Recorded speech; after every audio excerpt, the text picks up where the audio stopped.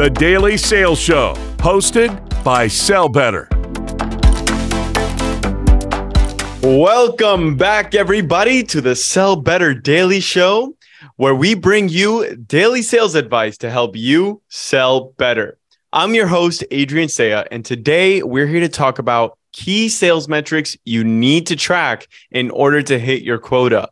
Everybody's on that run. It's becoming the end of the month. How can you make sure that you go out strong with it and you continue that pattern going forward? We're going to get into that and so much more. But before we do, I want to let you guys know, if you're interested in leveling up in 2023, you are in the right place. Sell Better by JB Sales is here to help you with our daily show, our membership with instant access to hundreds of trainings and resources, and corporate sales trainings for you and your team.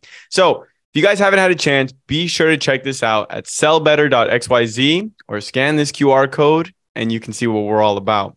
And as always, I love to know, where are you guys tuning in from? Throw it in the chat. I would love to see it. A lot of times we get these worldwide, and I want to know, where are you guys tuning in from? We got Brazil. We got New York. We got Napa. Welcome, Evan. Tracy from Edmonton. Welcome. Love to have you here. And Jace from Austin. Thank you so much for tuning in. We'd love to have you guys here. And boom, now the chat is just blowing up. Thank you, guys. Love to have you. Now, you know that we always have a drop of the day. So today we have a free download for you guys. We're showing you how to harness the power of sales triggers. If you guys don't know, this is very important. We're going to be showing you all the top sales triggers to look for while prospecting with this, 7 actionable steps to implement in your sales process, and the why behind it all. So be sure to check that out and click that link. So who are today's speakers? We got Kimmy in the building. She's a senior SDR at Gong. Welcome, Kimmy. We also have Amanda Bagley. She's a sales professional with a soon-to-be-announced company. So welcome, Amanda. Love to have you here. Now, Kimmy, what is one thing? Help me understand. How is it that reviewing your sales activity has helped you as a sales rep? Yeah, absolutely.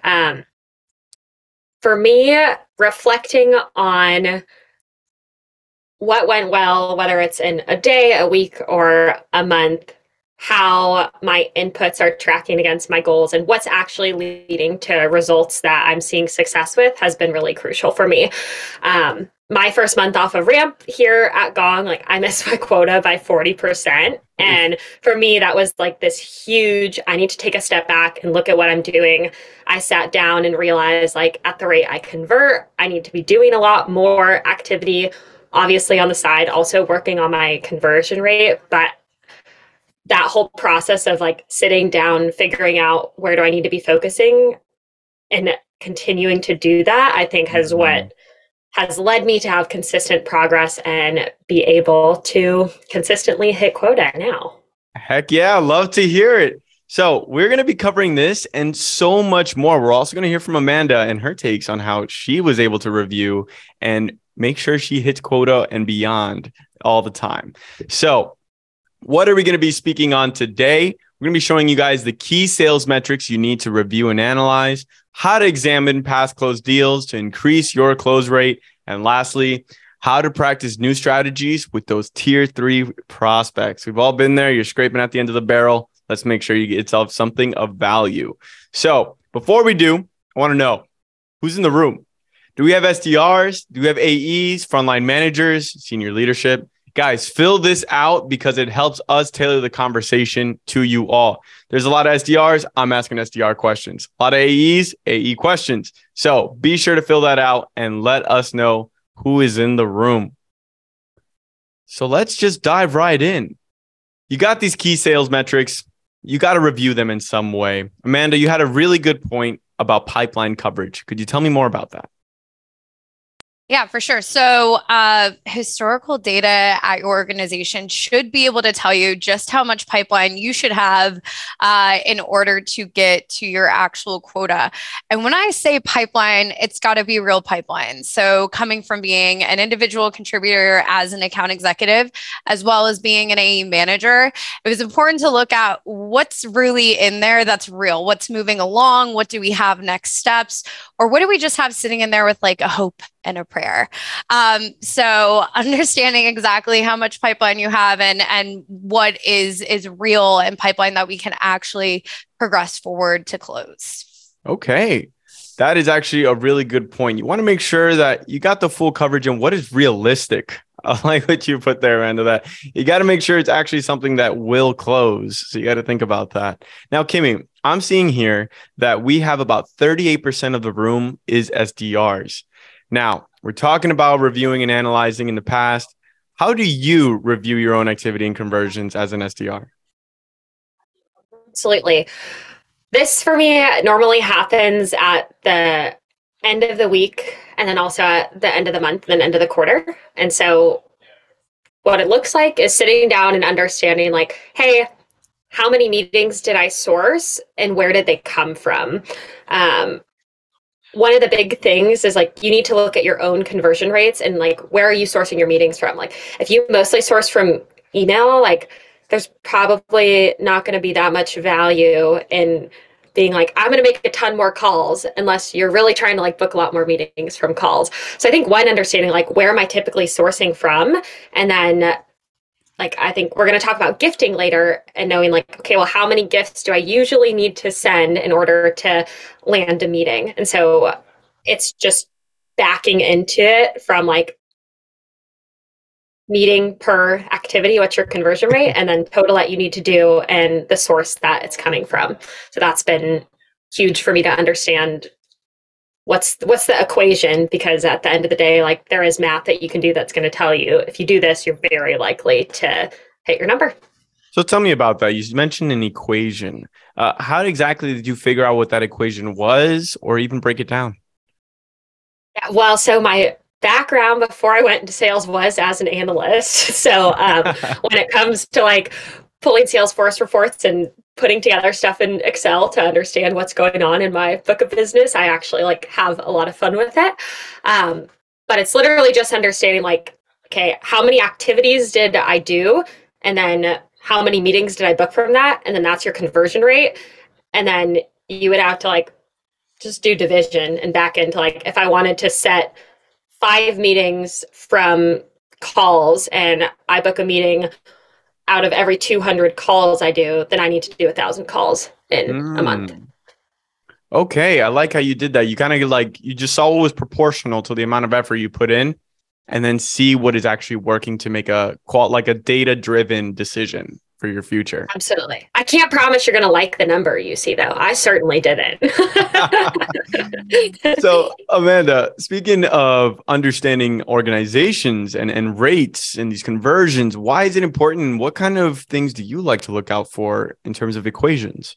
Yeah. So let's start with the average conversion rate. And for most organizations, it's going to be different depending on the source. So inbound, so hand raisers that come through your form or whatever channel that is that marketing is produced is likely going to have a higher conversion rate than, for example, a deal that one of our hardworking SDRs like Kimmy has sourced. But I do say that with kind of an asterisk. In my experience, also at Chili Piper, sometimes there were months where we actually had a higher outbound conversion. But let's look at the overall average conversion rate. And then we'll look at our pipeline in dollars, right? So how much money do we have in pipeline? Again, making sure it's real and accurate, making sure that we're being relatively modest with how we're pricing things out. Sometimes, depending at what point you are in a sales cycle, we don't know exactly like how many user licenses they're going to have or what specific products they're going to end up buying at the end. So I would tell my reps, like, let's kind of err on the lower side of it again, so everything is realistic. Then let's look at the number of deals that we have in pipeline. And then let's look at the average sales cycle length. So some reps are looking at a monthly quota. Some reps are looking at a quarterly quota. And you're just going to be able to break all of that down into the math. So let's say I have 20 opportunities, or we'll start 10 opportunities that are healthy in middle to late stage. I know at this point there is going to be a 30% conversion rate. So we can say, hey, 3 out of the 10 of these, just based on the historical data that we have, are going to close. And then we can look at the average deal size and tell us just where we are with what we can anticipate to close and how close we are going to get to quota. Anywhere that we need to fill that in, of course, and that is going to be through prospecting, as well as trying to look for other upsells, right? Sometimes we'll get to the end of a sales cycle and recognize, hey, you're actually going to also benefit from these products. Why don't we throw that in there and then we can hire what that contract value is going to be. Love that. That is a really good breakdown of the different types of equations and how you can utilize them all together, right? And just to understand it. Now, if you guys didn't see it in the chat, we actually just dropped a free resource for you as well. We actually have an entire Excel sheet that will help you break down what you need to hit quota. So go ahead, give that a click, see if you guys can download that. Could really help you in the long run. Now, I also want to know, what activity do you guys like to analyze? Let us know. We can bring this a part of the conversation and break down why it matters. Do you guys like conversion rates? Do you normally just go after your daily metrics? Been there. Doesn't always work the way you want. Organizational averages, or maybe something else. Just throw it in the chat if it is different. Now, Kimmy, we mentioned that you can use all these rates and that they're great. They help you kind of build the basis. But what about holding yourself accountable? How can you actually make sure that you stick to the data that you're seeing? Absolutely. Not an easy answer. But I think this is something a lot of people probably are going to come into the day with the same goals. And what has helped me is actually tracking at the end of the day, like, how did I measure up to those goals? How did I not? And my framework typically has been like, I have an individual goal of like, how do I want to show up? Like, what attitude do I want to exhibit? Sometimes that's like, trust the process or believe in myself or whatever it might be. And I kind of anchor in that. And then I have goals for my role. And that's going to be like certain metrics that I'm trying to hit, like maybe specific people I'm really trying to get in contact with. And at the end of the day, I go and write, okay, my goal was to do 80 calls. Like, I did 60. A lot of the times, speaking for myself, I'll be like, oh, that's crazy dial session. Like, I must have done like 100 calls and it's like 40. And so I think going back and making sure like you're actually looking at those numbers at the end of the day and then figuring out like, okay, well, like, what do I need to change? Like, did I get distracted during my dial block and start emailing someone? Did I get a LinkedIn notification and then end up scrolling there for 20 minutes when I was actually supposed to be doing calls on my calendar? But figuring out where your process is broken and why you weren't able to attain those. So I think like looking at the end of the day, as opposed to just saying like, this is generally what I'm going to set out to do, and then not having a way to reflect on it, which is everything that we're talking about right now. Okay. I can jump in on that. Like, time blocking is so critical. I remember being an SDR back in those days. And it's like you said, Kimmy, like, what happened? I only made 40 calls, but I had this call block blocked out. So ignoring everything. And even since some people just hate picking up the phone, what do they say? Eating the frog first, or something that we talked about the last time I was on a webinar with you guys was doing the most successful activities at the most successful times. So I'm sure, Kimmy, you've figured out the people that you're reaching out to are most likely to pick up the phone at certain times. So let's really focus on that specific activity, turn everything else off, and just hit the phones. And one thing I can attribute my success as an SDR to is the fact that I just fell in love with the concept of cold calling. I know not a lot of people like it, but I just thought, what could be cooler than calling somebody out of the blue, getting over that initial objection because potentially they don't want to talk to you, getting them to give your account executive 30 minutes of their day, and then potentially then ending up buying something. So that's my tip to SDRs is fall in love with it however you can. Now, Amanda, for all the AEs out there, because we did see it was about 43% of our audience right now is AEs. What would you recommend they do to analyze their day? Because a lot of times they get these inbound leads. And if you're using a tool that auto schedules it into your calendar, it could just all of a sudden, now that's taking up a moment in your day. So you got to find out how to balance demos, how to balance outbound, inbound. So what do you recommend they do? Well, a tool that auto schedules, I think one of my favorites is Chili Piper. But ultimately, yes, if you're getting meetings put on your calendar and you don't necessarily have control over your calendar in that sense, take control of your calendar, right? Again, time block. This is the time that I'm going to use for follow-ups. This is the time that I'm going to use to do my own prospecting. And then also, I know we're going to talk about gifting. Like, this is the time that I'm going to use to re-engage an op that's going dead, whatever creative way that we're doing that. So as an account executive, it's important that, yes, if you're getting meetings put on your calendar, there could be worse problems to have, but it's really important that you take control of your calendar. Otherwise, by the end of the day, you're going to feel like, okay, I have another 2 hours of follow-ups to do. And then maybe you just push it over to the next day. And that's not really acceptable as an account executive. We got to make sure if we're knocking out of the park with these calls, that we have really solid follow-ups that are going out. So that would be my recommendation, is taking control of your calendar, especially if meetings are getting put on it. All right. Now, I'm seeing here that our audience actually likes to focus on the conversion rates for activity. And then comes the daily metrics. Kimmy, have you found that when you follow the daily metrics, it doesn't always quite come out to the result that you'd like, the organization has set? Has that been the case for you at all at any point? 100%. I mean, like, if I just went and grabbed 150 random prospects, but didn't like look at the account and see if it was a good fit, or look at the person's profile and see like, do they actually have power? Or are they just a director that's an individual contributor? I think that like spending that time up front to make sure that you're spending your time in the right place is super important. And Shanae, if I'm pronouncing her name correctly, put into the chat, like looking at connect rates is super important. And so when you think about like, how many conversations do I need to have? And then what's your like conversion rate once you're able to actually have a conversation, that's like a really solid point too. But yeah, like if you send 200 terrible emails, like you're probably not going to get any more meetings than if you sent 0. So I think that not doing activity for activity's sake is something that I've always felt strongly about. Okay, I understand why. Definitely. A lot of times it feels like we're on the hamster wheel and we're just doing activity just to meet the bare minimum. And ultimately, that's not what's just going to get us to our goal, which is closing deals, really moving things along in your pipeline. And honestly, we're all in sales to make money. If you really want to make money, you got to make sure you're focusing on those money-making activities.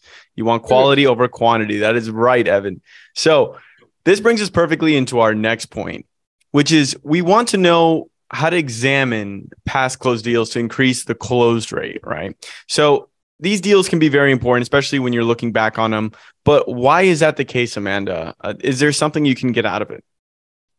I know that it's all about context, right? We need to go and look at the deals that closed, and we also need to look at the deals that didn't close, the deals that stalled out midway through. There's a lot to be learned from each. And I think it's really important that you even go deeper. Let's reverse engineer what it took to get this deal to the finish line, from what email or what marketing campaign even got them to take the meeting, what happened in that discovery call, what was it that we showed them within the demonstration that really piqued their interest, who we needed to get on board, and how we ultimately were able to drive urgency and get them to close. And also, a lot of deals can get stuck in procurement, can be the difference between a Q1 and a Q2 close. So I always tell my reps is let's get in front of that as early as possible. We got our champion on board. let's literally lift the curtain and understand, okay, what needs to happen next to get this to close? And let's say perfect world, we've got the thumbs up from your CMO or whoever that might be. What can we expect then? Because procurement can add another week, another 2 weeks, even another month. I think everyone has been there in that situation where you're just waiting for PandaDoc or DocuSign opens. And let's be honest, a piece of software isn't always going to be at the top of a legal or security team's list when they are having to evaluate and do things for their company internally. So kind of going back to the point is, let's take a look at the deals I've closed in the past. Let's take a look at the deals that didn't close in the past. And more importantly, let's not focus too much on those one call closes, because sometimes those are just layups. People came in, they knew what they wanted. Where do I sign? Let's look at the ones that were really around that more average deal cycle, and then be able to break down what made it successful, or maybe what kind of killed it in the end. That's a really good point out, Amanda, about maybe there's something more to the process than just making sure that they're ready to close.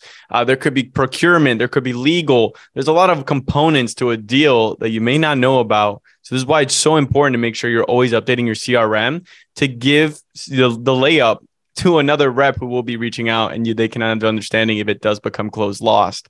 So when it comes to quick wins, how does that help the situation? So let's say you want to examine your pipeline and there's probably some quality in there and it can be a quick win. Kimmy, can you tell me more about this? What do you like to do to find these quick wins? For me, when I think about how can I quickly set something up, I know that I want to find people where it's the highest likelihood of being a good fit. Mm-hmm. So for me, that's probably looking at like what industry are they working in, making sure I'm like talking to the persona who's probably going to care about the problems that my company helps solve for the most.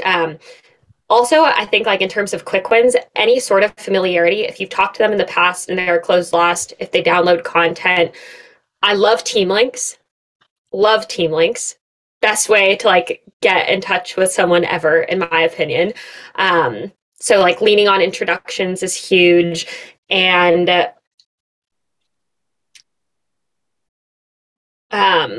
like if the company's had previous conversations, even if it was with a different person, but anywhere where there's like just like a bit of warmness, I think those generally tend to be like the best areas or people who are new to their jobs too. Yeah, I'm glad you made that point, because you can look and see, okay, champion or even like buyer, previous admin of your tool changes jobs. And there's tools, User Gems, a newer one called Intel AI. I've had a really great conversation with their founder that's going to be able to give you those signals when someone who has previously purchased a tool, previously used it, moves roles. And you want to get in front of that and make sure that you guys are top of mind. If you were sticky at their last organization, let's make sure that you are on the docket for them to purchase at their new one. Now, Amanda, from the AE perspective, if we're going to get tactical, what do you like to do in terms of process to find those quick wins yourself? I think at the end of the day, it really comes back to running a really tight discovery. And I'm not talking just like the checklist. Do you have this? Do you have that? Or even like BANT as much. It's like I like to call it emotional discovery, because what's there isn't always lying on the surface. There's something more than just what's the return on investment of your tool or what is the cost of inaction. There's actual emotion there. Hey, bring me through your current process, share your screen and show me how you're currently doing this today. Then it becomes a little bit more emotional and kind of maybe embarrassing in some cases. So if we can then, let's say the deal is maybe stalling out, use their own words, like what Kimmy is selling, utilize a snippet of Gong where they admitted to something that is going to be very negative. Is if they can't solve it, it's going to be really impactful to their bottom line, optimization of processes, things like that, and loop back around on that just to kind of remind them, hey, this is in your own words, you said this. What's stopping us from solving that right now? That can create a really quick win, because then all of a sudden, whatever has kind of put this priority lower on their their list then pops up there and they're like, you're right. I need to get this tool over quicker. And that can become the difference between a 6-week sales cycle and maybe a 2-week. Okay. And Kimmy, you mentioned earlier about how you want to see if someone's changing roles, or, that way they are probably more likely to close in a very quick sense because you've reached out to them before. How do you like to phrase that when they have changed roles, and how are you notified that they've changed roles to begin with? Start with how do I know? For me, that's using Sales Nav and just using the filter that's like change jobs within 30 days or 90 days and looking at that. And when it comes to engaging them, I think understanding like, hey, if someone started this job 2 weeks ago, like probably like they might need a sec to breathe. So like doing some sort of value add touch of being like, hey, congratulations on your new role. That's the perfect time to send a gift too, and don't ask for anything. I think until they've been there for like a month and a half or like maybe 2, but a lot of times people need to get their feet wet. So it's saying like, hey, like saw you just stepped into this role, like read this really interesting article about like blah that's going on, or like thought that this resource might be helpful now that you moved from like commercial sales to enterprise sales, or just like providing something valuable. And then I think as much as like, yes, you can sometimes find those short-term wins, like favoring the long-term too. And like making sure that that person is going to go, oh yeah, Kimmy, the next time I reach out, oh yeah, like she did this nice thing for me, like, and didn't bombard me and ask me for 20 minutes of my time when I'm like trying to figure out what this product even is for this company that I sell at. So I think like just like using a bit of like emotional intelligence too, like how would I feel if I was in this situation and someone was reaching out to me, can be really key. I'm so glad you mentioned just sending a piece of content, because that's also a really good strategy when we're trying to re-engage a deal that's gone dead.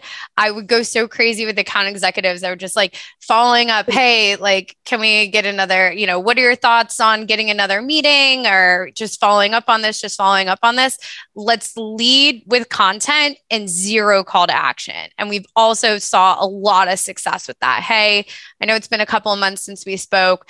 We just did this new case study with this and this company. Their situation was kind of similar to yours. Thought maybe you'd want to check it out. Done. No call to action. No, let's get a meeting. So I really love that you said that, Kimmy, because yeah, like let's also have some empathy. What do they say? They're drinking from the fire hose when they first start a new role. They're probably going to get a little irritated that they're already getting pitched. Yeah. Yep. And I'll add too, like, it doesn't even need to be related to work.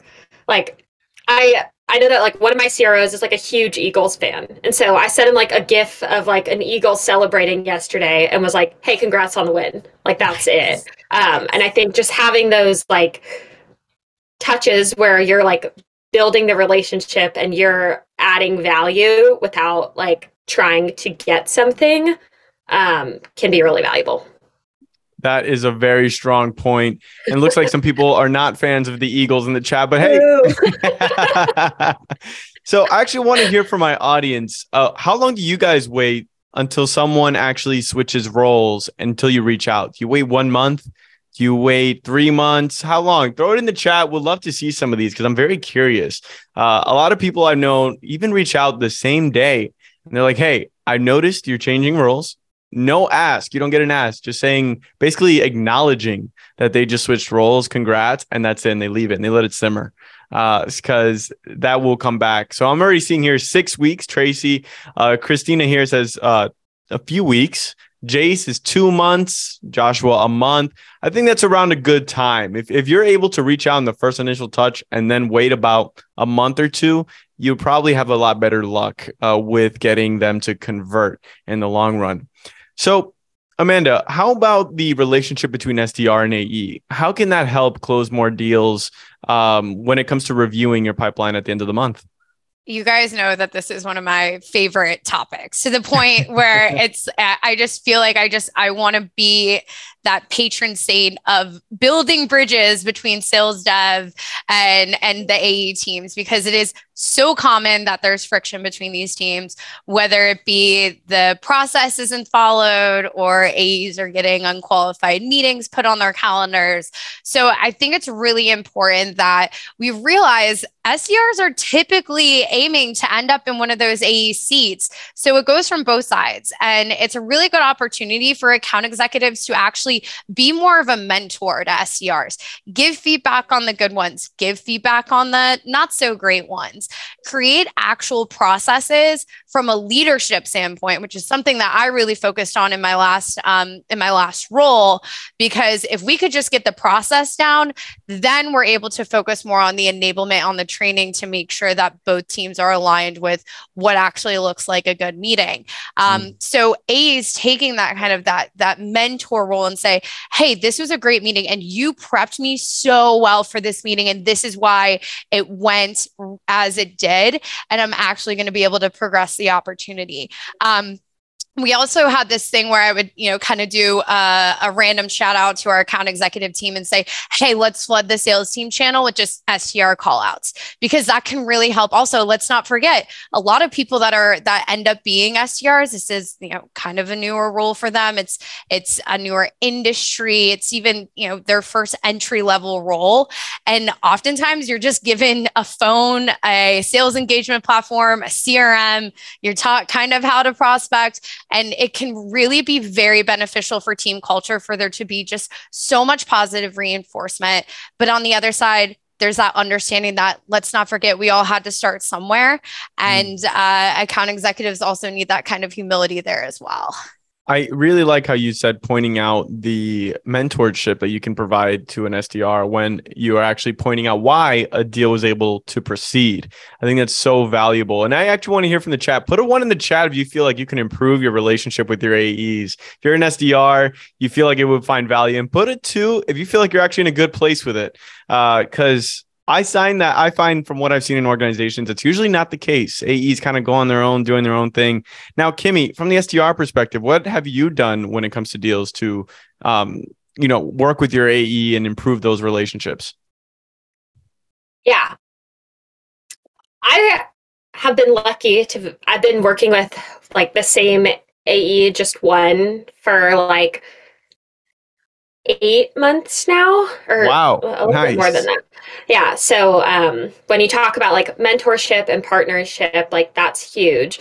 And because I've been in my role now, like I generally have a sense, like this is going to be a really good use of their time, or like this is going to bring me one meeting closer to quota, but like this probably will never close. And I think that like there needs to come a level of like mutual respect and partnership where your AE is like, my AE like mentored me in how to prospect, not just like what's a good opportunity or not, but like we literally would look at an account, look through all the research for it, and write an email together. Because like I used to write emails like an absolute robot. Where they were just like aggressive and were like, you have these problems, like I know it, and like no one wanted to respond to my emails because they sounded like that. And so I think that like looking to AEs too, not just for like, hey, what does a quality opportunity look like, but like how can I be more effective at my prospecting is huge. Because like at my company, our commercial AE is all self-source, so there's a ton of different like really skillful people who have a lot of different approaches that they can share. So I would say like getting feedback on your prospecting from someone who's been doing it, and like getting help on like objection handling. When someone sends you an objection, not like asking for a meeting, but like asking a clarification question. It feels so counterintuitive as an SDR. You don't want to ask a question. You're like, they're not going to reply to me. This is my one shot. I'm just going to ask them again if they'll talk to me. And like, it just doesn't work. And so those are some of the things that I have learned from my AE's feedback. That's so great. But just going out of your way to even ask for feedback, I think is the most important part here. So that way they can actually know what to mentor you on and how to build a better process for this. So I'm seeing here in the chat, Nia's asking, I just started working with an AE when I always had my own TAL. I'm not sure what you mean by TAL, Nia. If you could expand on that, target account list. There it is. Amanda, do you have any advice for her? So I guess from what I'm understanding here is in the past you had your target account list. You worked until you couldn't work it anymore. You had tried and I actually don't. I think targeted account lists actually are really useful, especially for SDRs versus doing this spray and pray. And also, I've also seen in organizations where there's literally like this wild west of anybody just being able to pull any account out of Salesforce. But I think what's important is to break down that target account list, find some time with your account executive and say, hey, who would be these dream accounts that we could get into? In the last webinar that I did with you guys, it was like almost like find those accounts, those contacts that you have an actual crush on and go all in with it. Of course, be very calculated and strategic about it. But there's so many different ways that you can actually penetrate into an account versus just throwing them into that maybe 20-day cadence, however many steps that you guys have in place. It's like, let's go deep versus just going wide, and work with your account executive to say, hey, if we had to pick 5 top accounts that I should really be focusing on this month, this quarter, whatever it is, which one would they be? And also there's so many different resources you can pull from to get creative, to get in front of those accounts. I mean, look at Sell Better. They have tons of resources for you to level up as an SDR and be able to get more creative in getting in front of these type of prospects. And then again, making sure that you have a tight relationship, especially if you have a one-to-one account executive relationship. Let's not forget, like, that's going to be pivotal for this success, not only for you as an SDR, but also for the account executive. So having that feedback loop is critical. That is a great piece of advice to Nia, and I hope that does help you, Nia, because that was a good breakdown of how you can be using your AE and the target account list. She says, yes, thank you. This is great. So, Kimmy. Can I add just one quick thing on that? For me, something that has been huge is just having like 100% transparency with my AE. Like, we have an understanding where like, she knows that I want to get to my quota. I know that I want to like bring her quality pipeline, and that like not all of it is going to like be 100% great, like because of the accounts that I have available to me. Mm-hmm. And so getting really, really clear on like your qualification criteria, like, so, you know, if I spend my time on this, are you going to be like, are you going to flip it and be happy with the result of it?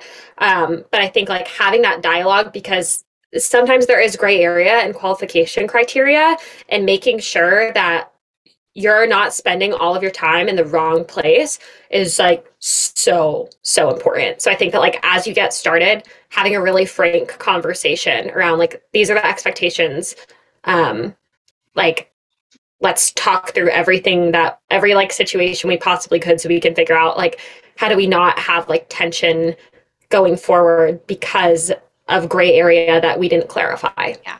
Qualification criteria, avoiding that gray area, and making sure that everything has a process. I know we have a whole nother slide to get to, but you guys can hear how passionate I am in that whole respect. It's really critical for SDR and AE alignment that we have very clear qualification criteria, just that minimum, right? Mm-hmm. of what we could actually sell to.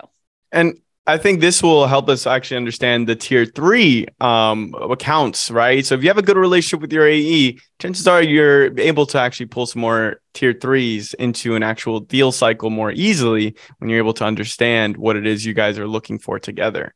So when it comes to tier 3s, you got to use a very specific outreach. You can't just go in it and see and hope for the best, because a lot of times it's not the best quality. And I actually want to hear from our audience. Do you guys struggle with your tier 3 accounts? Let us know. I got a question here up for you.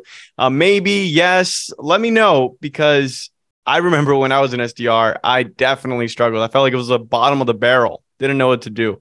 Kimmy, what do you enjoy doing? Do you incorporate humor at all? Yeah, absolutely. I think like tier 3s are a lot of the times the places where I'll try new stuff, like putting people in a new email sequence. There's a guy on a different team here, and like he made this like drift video sequence and just sent it to like 500 people, but he had like a 9% reply rate on his first email. And I was like, oh my God, I'm totally going to steal that and try that and make my own version of it and see what sticks. And so I think like using that to look at like, maybe you want to A/B test like your subject lines or your messaging and figure out like what's getting opened more, what's going to get like replied to more, and like incorporate that into the upper tiers of your outreach. I think is super important. And then just like, yeah, using humor, like, I see you got an example here for us. yeah, this is not mine. It was like someone's template in outreach that I don't even remember what I searched, but I found it and I was like, oh, this is hilarious. And I was trying to re-engage this guy. And so I just sent this to him because I was like, I don't like really care. Like he'll either like laugh or be like, how unprofessional, like whatever. So, but I actually like got a good response from it. And he was like, that's hilarious. Like now is not the time, but whatever. So this is something I'll like throw out as a last ditch effort. It's kind of like a bit of a different take on like a breakup email, but using something like funny. I've seen also someone being like, wow, like you made it through my 16-step multi-channel outreach. Like, were you just on a really long vacation or like, do I need to go back and take another class about prospecting or like something like that? Cause it's just like, it's not that serious. All right. So definitely not taking yourself too seriously and just reaching out can definitely help bring a tier 3 into the fold and move them along in your pipeline. Amanda, for the people out there, what kind of advice would you give anyone? Because we're a little short on time here and I want to make sure we get to the Q&A. By the way, if anyone has questions, be sure to throw them in the Q&A because we will be getting to them very shortly. Because I'm seeing here that sometimes people are struggling. About 51% of our audience does struggle with tier 3s at times, and 37% say yes. So what piece of advice would you give them to when it comes to tier 3s? Yeah. So one thing, it depends, like, are we getting in front of tier 3 accounts? Is it actually getting on an A's calendar? The second is, how do we define tier 3? Is this the company size? Is this the specific industry that they're in, where it's not necessarily our bread and butter? And as an account executive, when we get it into pipeline, we say, okay, we can sell them something, right? Could be a different use case, or it could just be our very basic product. As long as we can get in with them and get them to buy something, then this is a land and expand opportunity. And it also can be really interesting for us to kind of do that research of whether or not we can expand into different industries that we may have in the past considered a tier 3. So get excited about experimentation and don't always judge a book by its cover just because it's a tier 3 as an account executive. Let's still play it as we would any sale, run discovery, and get creative on what type of product line we can actually sell into. All right. So remember, you guys have usually more than one product. You got a flagship product, and then you have multiple breakdowns of that product that scale into different directions. Just know what you want to use and where it is most suitable. Tier 3. Sometimes it's not always a flagship product because that may be a little pricey, but there's a lot of options available to you, and you got to keep that in mind when you're targeting your list. So I'm seeing let's get right into the Q&A here. So an anonymous attendee asks, any advice for becoming better at booking meetings via emails? Amanda, would you have any advice for this person? Just check the data. Let's look at open rates. Let's look at everything, reply rates. I think Morgan said it. Hey, sales, there is no silver bullet in sales. You just have to follow a process. And that process should be meticulously looking at the data of what's worked and what hasn't, and being open to trying something new. All right. And Kimmy, an anonymous attendee here asks, Cohen asks, any advice for multi-threading in an account while being relevant for every stakeholder? Yes. One, I would say align with your AE about if you're going to name drop the person that you're already talking to, or if you should be like doing it like cold outreach. A lot of the times my AE will say like, it's fine if you mention it on the phone that we're talking to so-and-so. Like, but if you're putting their name into the email, you want to make sure like if it got forwarded to them that they wouldn't like be angry about it. And I think saying like, hey, like maybe let's just like take the scenario where you're keeping it cold, because I think like that's a little bit tougher, and you could always add in their name for a bit more credibility. Mm-hmm. So it's like,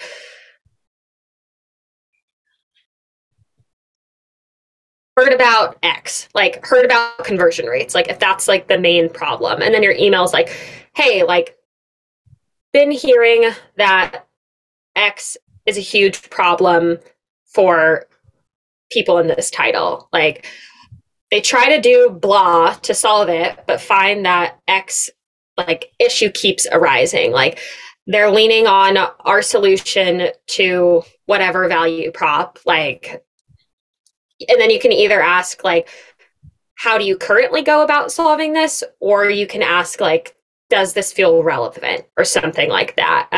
And so I would just say like reaching out to them about like a problem that you know that they have. And then also if you already know what the problem is, like find a way to make sure that they're going to open it and engage it. So for me, this looks like personalizing emails based on maybe like a hobby that someone has in their LinkedIn bio.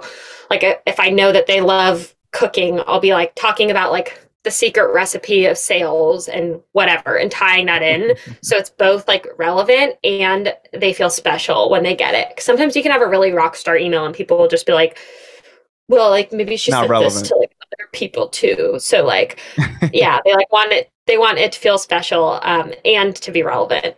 Okay. Well, that's a great way to answer it. And thank you everyone for putting in your questions in the Q&A. I see we have one more here. We don't have time to get to it, but we will be answering it as part of our new Sell Better hotline. So keep a lookout for that. Anonymous attendee, reach out to me on LinkedIn. I'll make sure that we answer your question in the future. Now, Amanda, I'd love to ask, where can the people find you? Amanda Bagley on LinkedIn, Amanda Lucy Bagley on Instagram. I also have a website that will be getting taken down here shortly since I'm no longer in the market for a job, but that is AmandaLucyBagley.com. All right. And Kimmy, where can the people find you? LinkedIn. All right. Kimmy Jazz. Only one there. Well, thank you guys so much for attending. This has been a fantastic conversation. Thank you so much to our audience, and we will catch you on the next one. See you later.